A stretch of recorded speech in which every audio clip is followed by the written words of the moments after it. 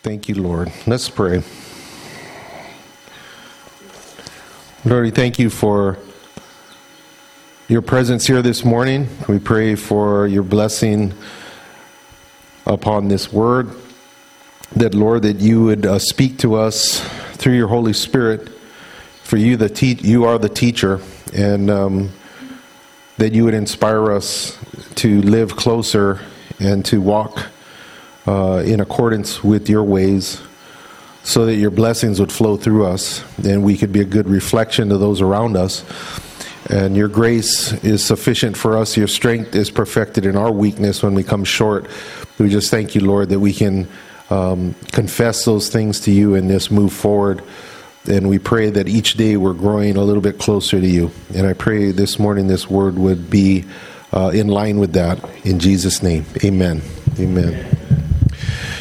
You know, we've been, I felt inspired by the Holy Spirit to speak about fruit in our lives. And I've talked on this topic before, you know, about fruit and fruitfulness.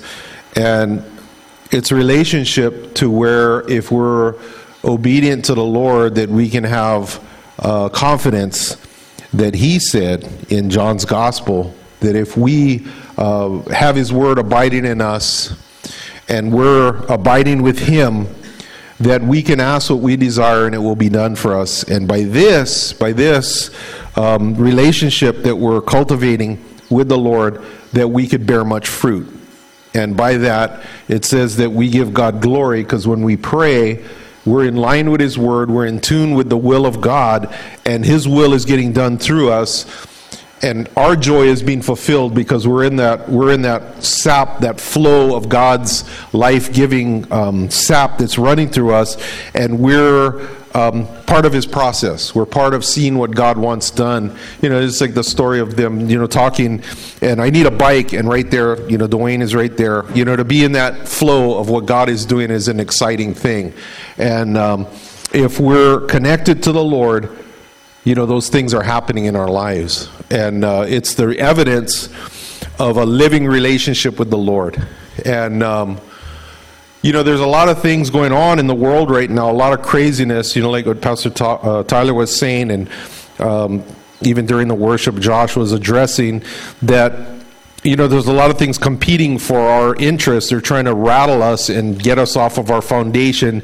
But it says in the foundation of the kingdom will not be shaken.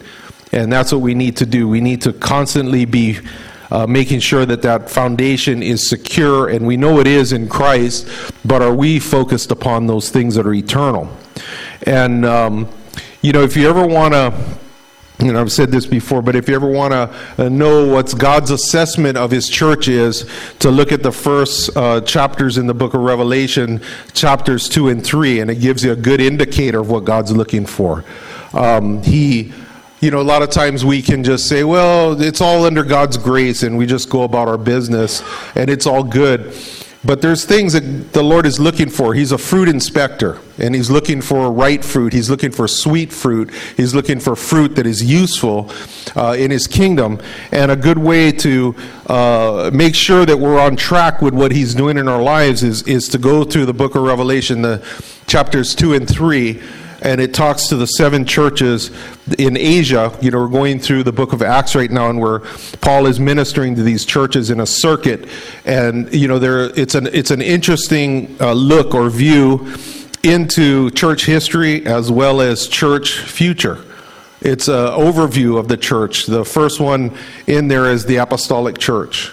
The first one is the angel to the church of Ephesus, and write these words. So I want to just go there right now as a beginning of this message this morning.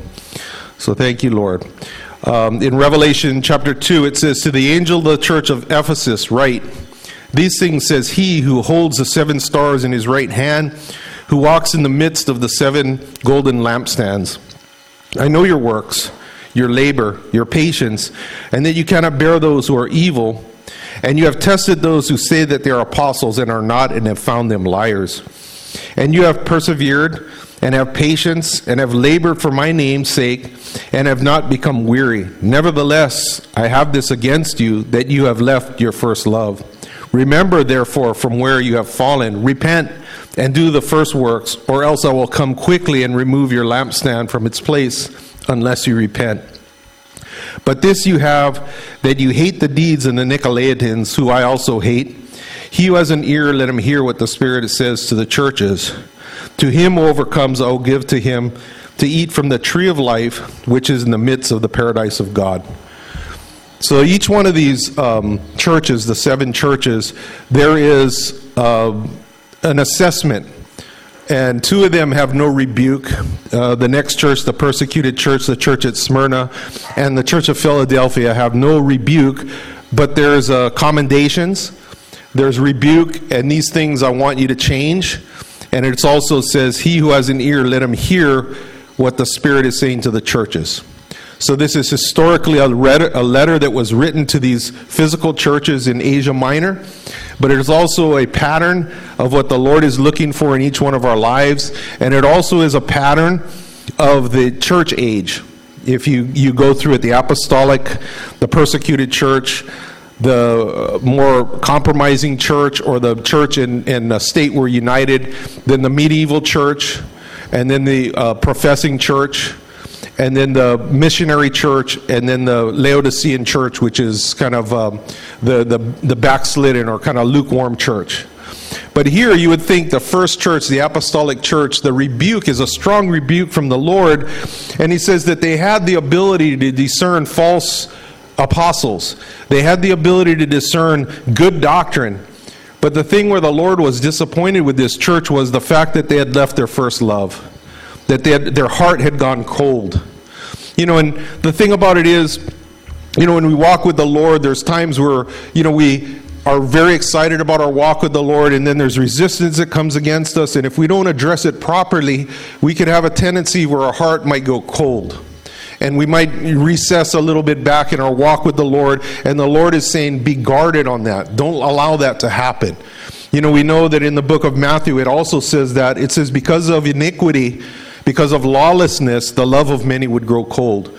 Because we look out there and it says, wow, everybody's doing this, or you extend love to somebody and it doesn't return, or whatever, things go south because not everybody's playing by the rules, and it could have a tendency to make our love temperatures drop a little bit. And we have to be guarded on that because it's very important to the Lord. This is the first fruit that he's looking for. It's the first one on the list when we go to Galatians 5. The first one is love, and the next is joy and peace, and then it goes down the list from there. But the number one thing that God is looking for, and the commodity that is the most precious in his kingdom, is love. Because God is love, and love never fails.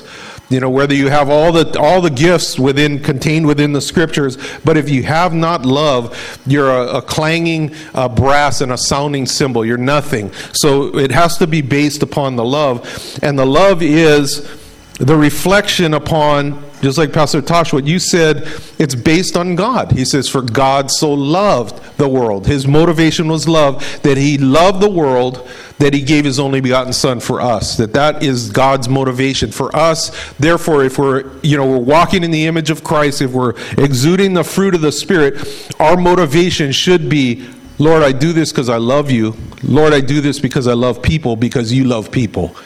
And the thing is, that's challenging, because not everybody is like us, and that's the challenge right there, for us to love people that are not like us. That is the challenge right there. It's not like, that's not part of my group. And God even throws it into a higher order there. If we go to Luke 6, and where he's, let me just refer back to John's gospel, where he says, if you love me, do those things that I've commanded you to do. We can all say that we love the Lord, but real love shows itself in deeds. Indeed. You love me indeed. So the things that we do, the things that we don't do that are constrained because of the love of God, really are the evidence of fruit about our life. It's like, I didn't do that because the love of Christ, it constrained me. I did this because the love of Christ compelled me. That those should be the motives in our life. Amen? Yeah. So You know, when you talk about this, it's such a deep topic. In fact, in the book of Ephesians, it talks about that we would, you know, I heard Pastor Tasha this morning saying that, and I was even, you know, I was like, man, how do you get that? You know, it says in Ephesians that we would get a revelation of God's love that surpasses knowledge. How do you get something like that? You know, that's something you need to just pray for. It's like, Lord, I don't know how that works, but I would like to have that. And I'm sure we can all go back to the days when we first got born again. And I remember, you know, I've always referenced this, that I was so overwhelmed with the love of God that you could go up to somebody that absolutely hated you and go up and try to tell them about the Lord, because you're just, that overwhelming sense of God's love is in you. And then it seems like over time it kind of fades a little. And unfortunately, I don't know how you kindle that to that heat again. But this is what the Lord says about this. Is, you know, this is the Beatitudes in Luke on a different view from Matthew's Gospel, and verse 27. So this is chapter 6, verse 27. But this is what the Lord Jesus is saying. It says, "But I say to you who hear, love your enemies, do good to those who hate you. Bless those who curse you, and pray for those who spitefully use you." It's like right off the top, it's like, whoa, you're like, that's pretty heavy, man. You know, we see things going on in our political realm, and, you know, you're looking at these things, and they definitely seem to be enemies of, number one, our Constitution, number two, enemies of our American way of life, number three, enemies of the church and the gospel. Can we all agree with that? That certain things that we're seeing going on in this world, and the Lord's heart is He loves those people, and He expects us, if we're in Christ, to love those people. I can't think of a greater thing is when you see somebody who was a hardcore heathen and get born again. Doesn't that just thrill you? It's like, wow, look at that. It's like somebody like Paul. We're going through the book of Acts, and I marvel at that man, because he was such an enemy of the things of Christ and became the biggest advocate and spelled it out, and because his depth of this. And not only that, he says, I was compelled because I persecuted the church. So can you imagine us, we have these perceived enemies, and that one of those guys repent. You know, somebody, a media personality, say Anderson Cooper or whoever, you know, Don Lemon, repent and become an advocate for Christ. And it's like, man, I was so wrong. I was so wrong. And here I am now. Can you imagine something like that? Something that's on the scale what the Lord is looking for. That is the fruit He's looking for. That somebody was an enemy of the things of God's kingdom, an enemy that we prayed. Somebody prayed for me to get born again. Somebody prayed for you to get born again. Whether it was a grandmother, a mom, or dad, or somebody, an auntie, somebody prayed for us that we're here now.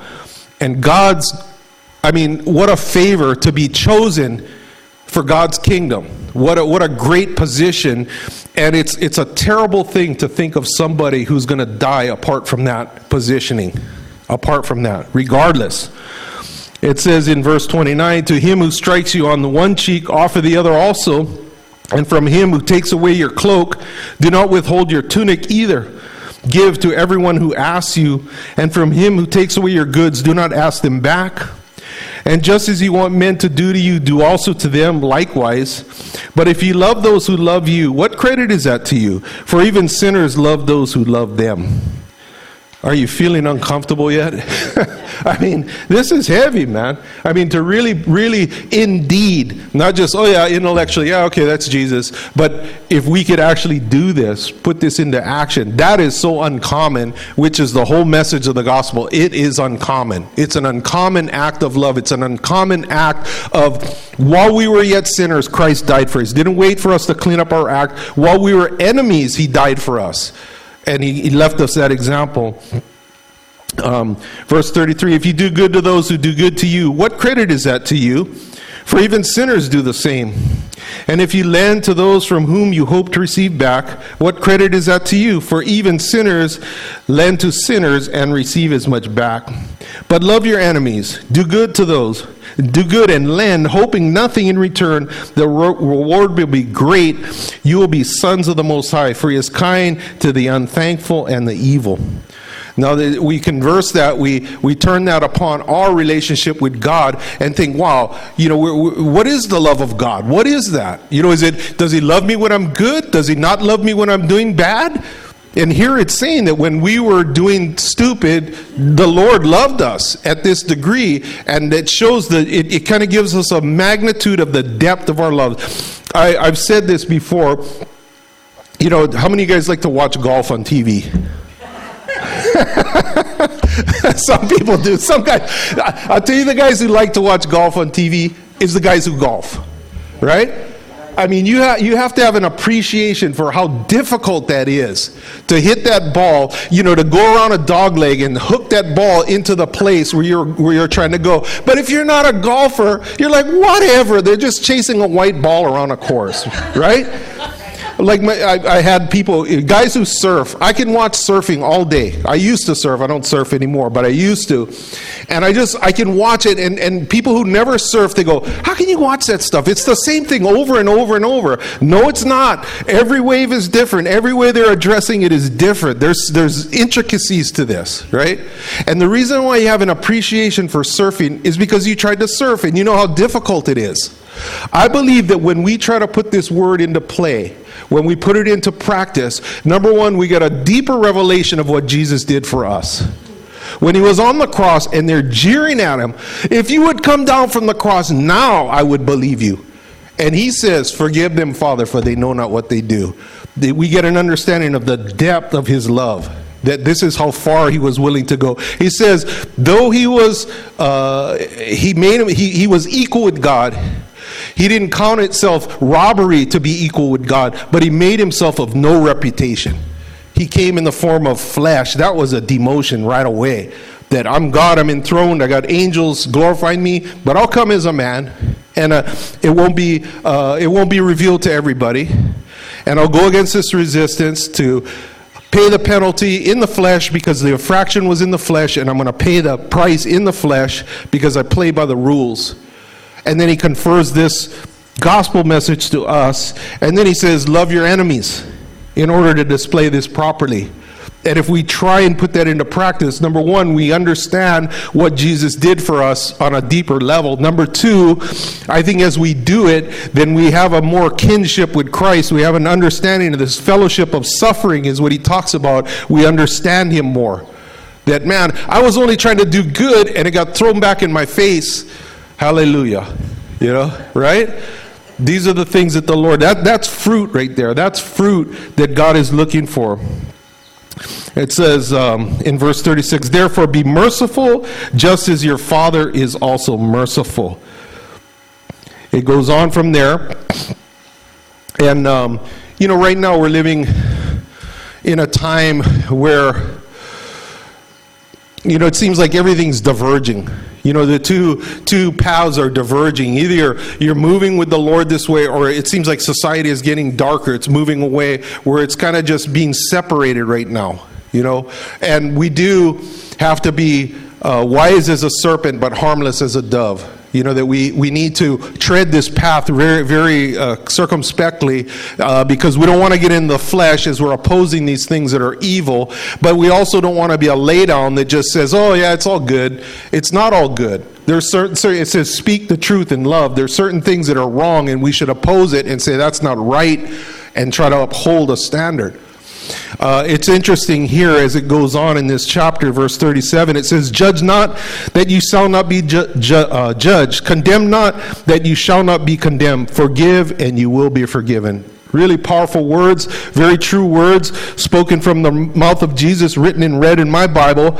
And that's like they said, more people know this scripture than they know John 3:16 in this day and age. Don't judge me, bro. Don't judge me, bro. Who are you to judge me? That's kind of the vernacular of the age. But it goes on, it says, given it will be given unto you, good measure, pressed down, shaken together, running over will be put into your bosom. For with the same measure that you use, it will be measured back to you. This is called the law of reciprocity. Given, it shall be given unto you. So even in this judgment, if we do judge, but we do it with mercy, with their benefit, with their welfare in mind, is what God has in mind here. And I'm going to show you that in a second. It says, but he spoke this parable to them. Can a blind lead the blind? Will they not both fall into the ditch? A disciple is not above his teacher, but everyone who is perfectly trained will be like his teacher. And why do you look at the speck in your brother's eye, but do not perceive the plank in your own eye?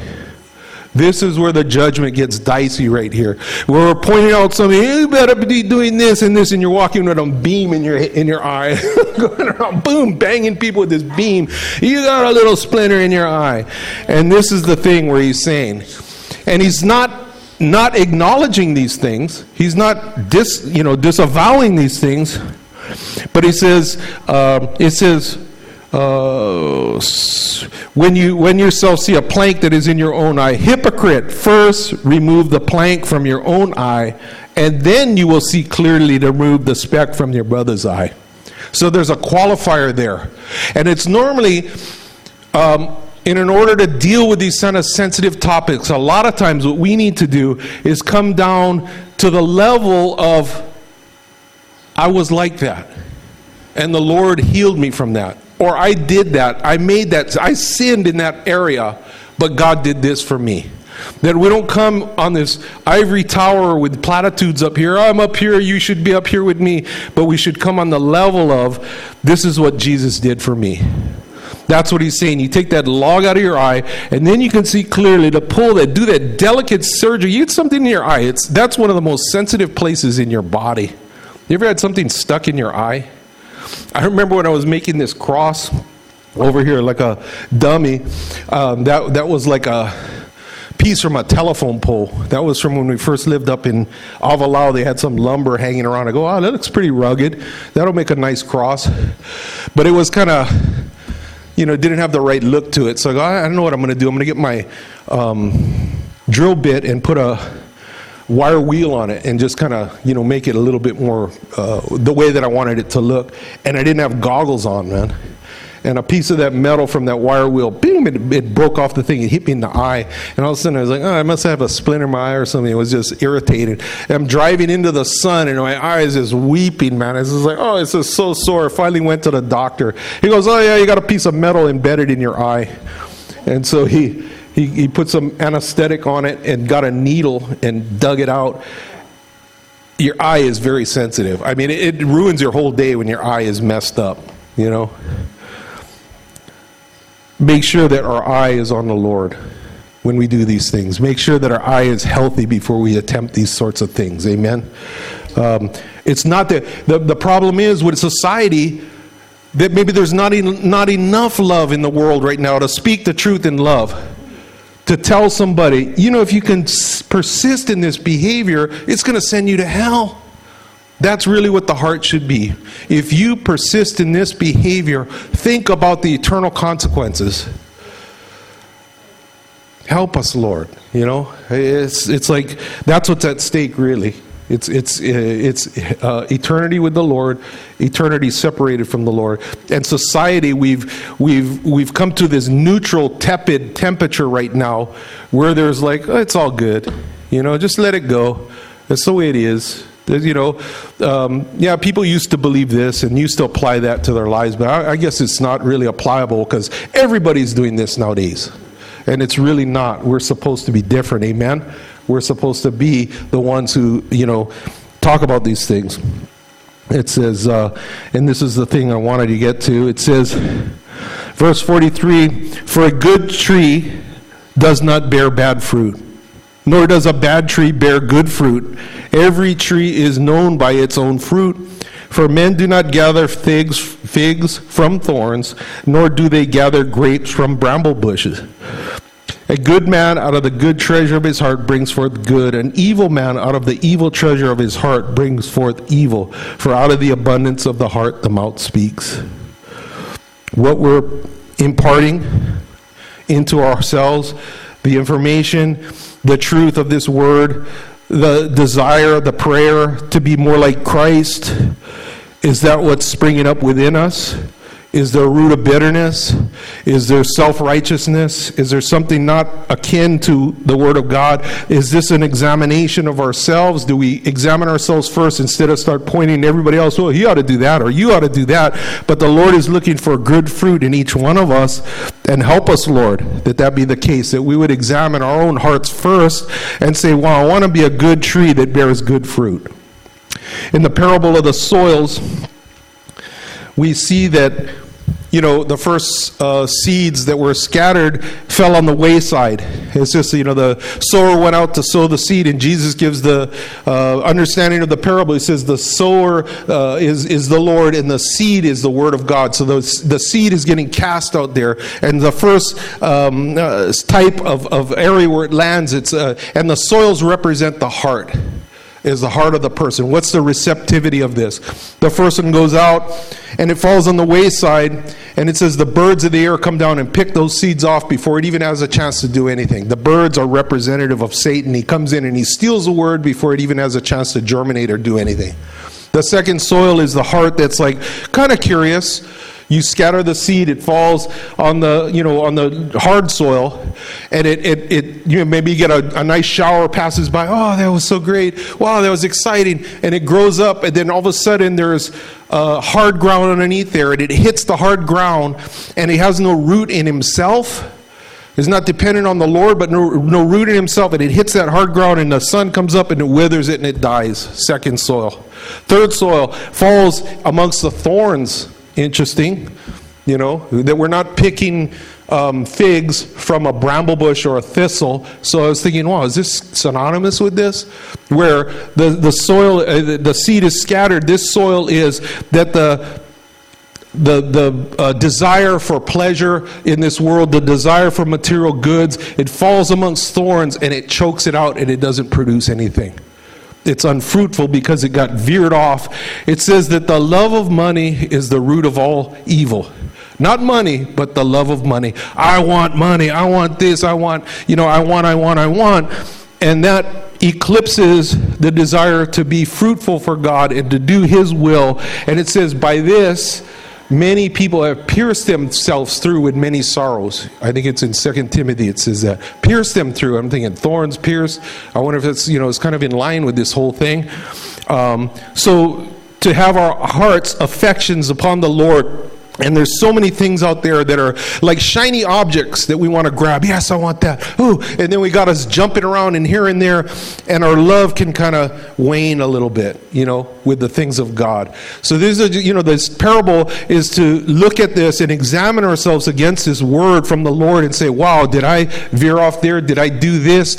Is this where I am? I want to make sure that I don't end up like the church of Ephesus, where it says if you don't repent of this love, you left your first love, then he says, I'm going to take your candlestick. And what a place to be at.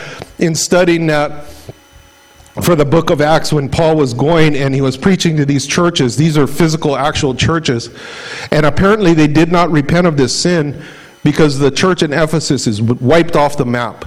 It's now a Muslim country, and I don't think there's any evidence of that church. The apostolic church was started in Ephesus. That was there. It just does not exist anymore. They didn't repent. They didn't take that heed of the Lord. So these things are written for our admonition or for our betterment, that we don't make the same mistake. Verse 44, a tree is known by its own fruit, for men do not gather figs from thorns, and they don't gather grapes from bramble bushes. A good man out of the good treasure of his heart brings forth good, and an evil man out of the evil treasure of his heart brings forth evil. For out of the abundance of the heart the mouth speaks. There was the first thing that got man into trouble in the garden was all these trees you can eat, all of them. Go over there, go eat whatever. But of this tree, of the knowledge of good and evil, don't eat that tree. And right off, it's like, that's the tree we got to go eat from. We got to go eat that. That's the law right there. The law says, don't do this. And immediately the flesh says, I want to do that. And God's grace supersedes that. When Jesus won the victory at the cross, it says it's not about my performance anymore. Because if it's about our performance, we got a problem. Because we already screwed it up and we'll continue to screw it up. Jeff said something at the Bible study the other night. He says, wow, you read the Bible and you see these great men of God, and we see like David, King David, and he screwed up, and Solomon, he screwed up, and Moses, he screwed up, and Abraham, it's just like, that ain't my wife, that's my sister, and you look at these guys and you're like, wow, these are the heroes of the Hall of Faith in the book of Hebrews, but yet they have their failings. And Jeff says, man, it's just kind of discouraging to me. And I go, to me, that's not discouraging. To me, that's encouraging. Because these were guys, God still are listed in the Hall of Faith. And whatever the failing was, it was covered by the blood of Jesus. And even us now, we don't have to carry around that burden of, oh, I screwed this up or I did that, because Jesus paid the price.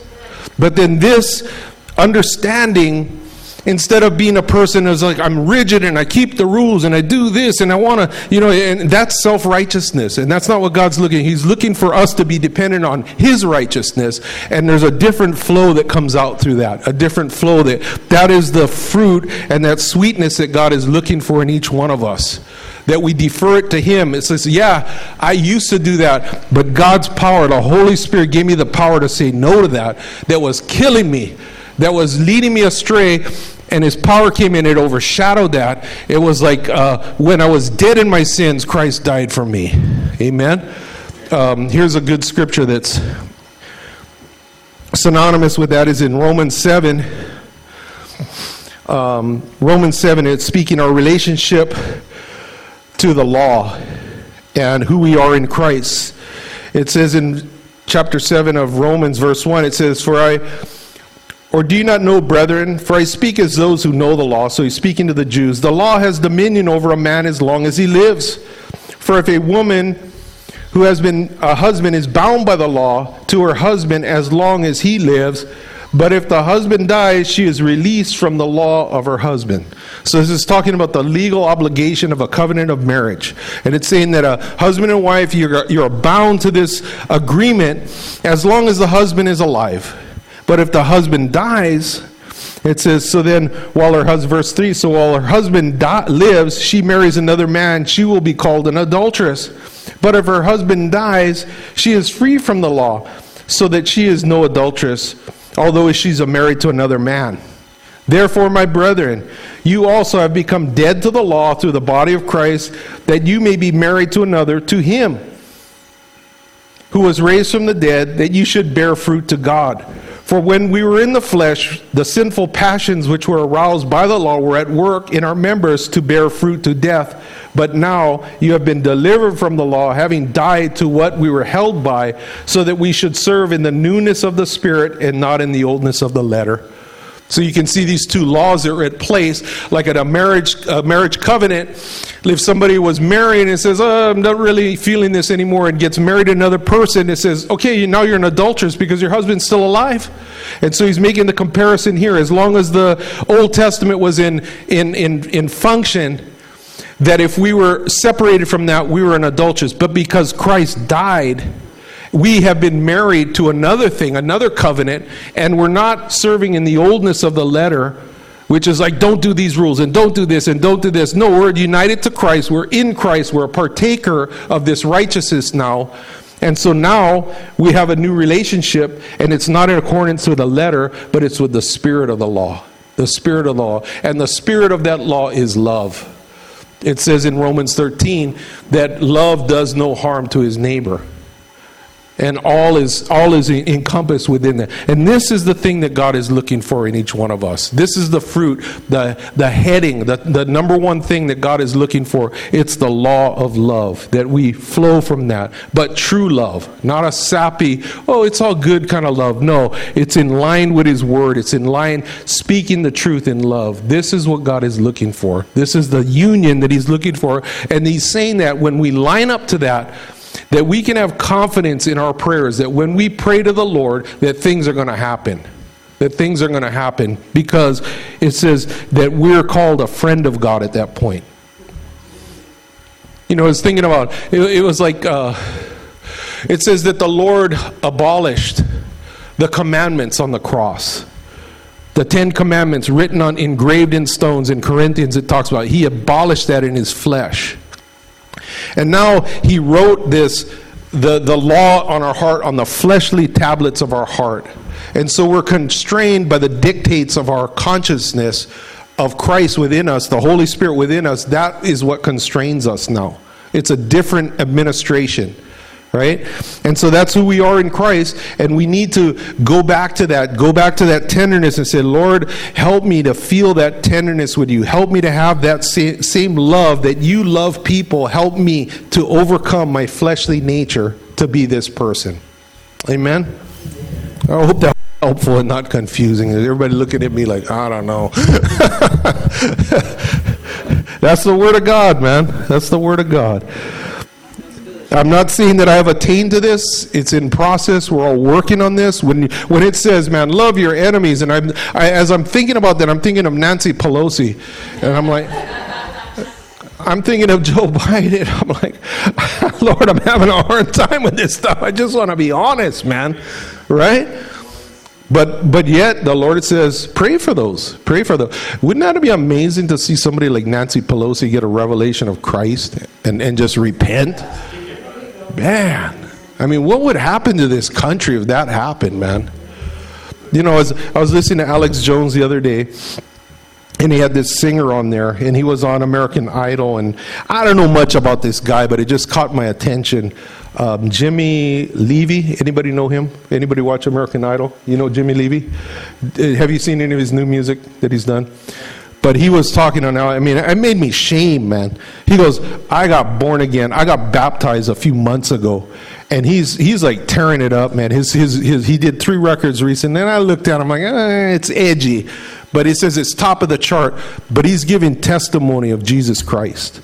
He's going to the people in the music industry and say, when are you going to start doing something from God? You know this isn't right, what you're doing. And I was like, whoa. In his arena, he says, I've been to the parties, man, where these deals are made, where they go in the back room and basically give your soul to the devil. And he says, I saw it, and I walked out. I said, I don't want nothing with this. And he gave his heart to the Lord, and he's causing a stir. And I just heard him speak. I was like, that's bold. He goes, that is bold. And he said, we're living right now. This is the infrastructure we're seeing right now of the mark of the beast. All this control that we're seeing. This has nothing to do with a virus. This is all about control. This is all about who you're going to serve right now. We're going to serve Jesus Christ, or we're going to sell out. This is what's going on right now. And it starts in these small things. It starts with these quiet things. It starts with the small decisions that we make that nobody knows about. It says, Lord, I love you more than this. I love you. I'm not going to do that because I love you more than this. It's the things that we abstain from. It's the thing that we give in to do because we want to prove, if you love me, do those things that I've commanded you to do. Amen. This is, I mean, I'm trying to think, man, how do I prepare this church for what's coming? How do we prepare the church for what's coming? Because it's coming. But this foundation is true. This foundation will not be shaken. This is it. This is plan A, and that's all we got is plan A. So we better do plan A. Amen? Let's pray.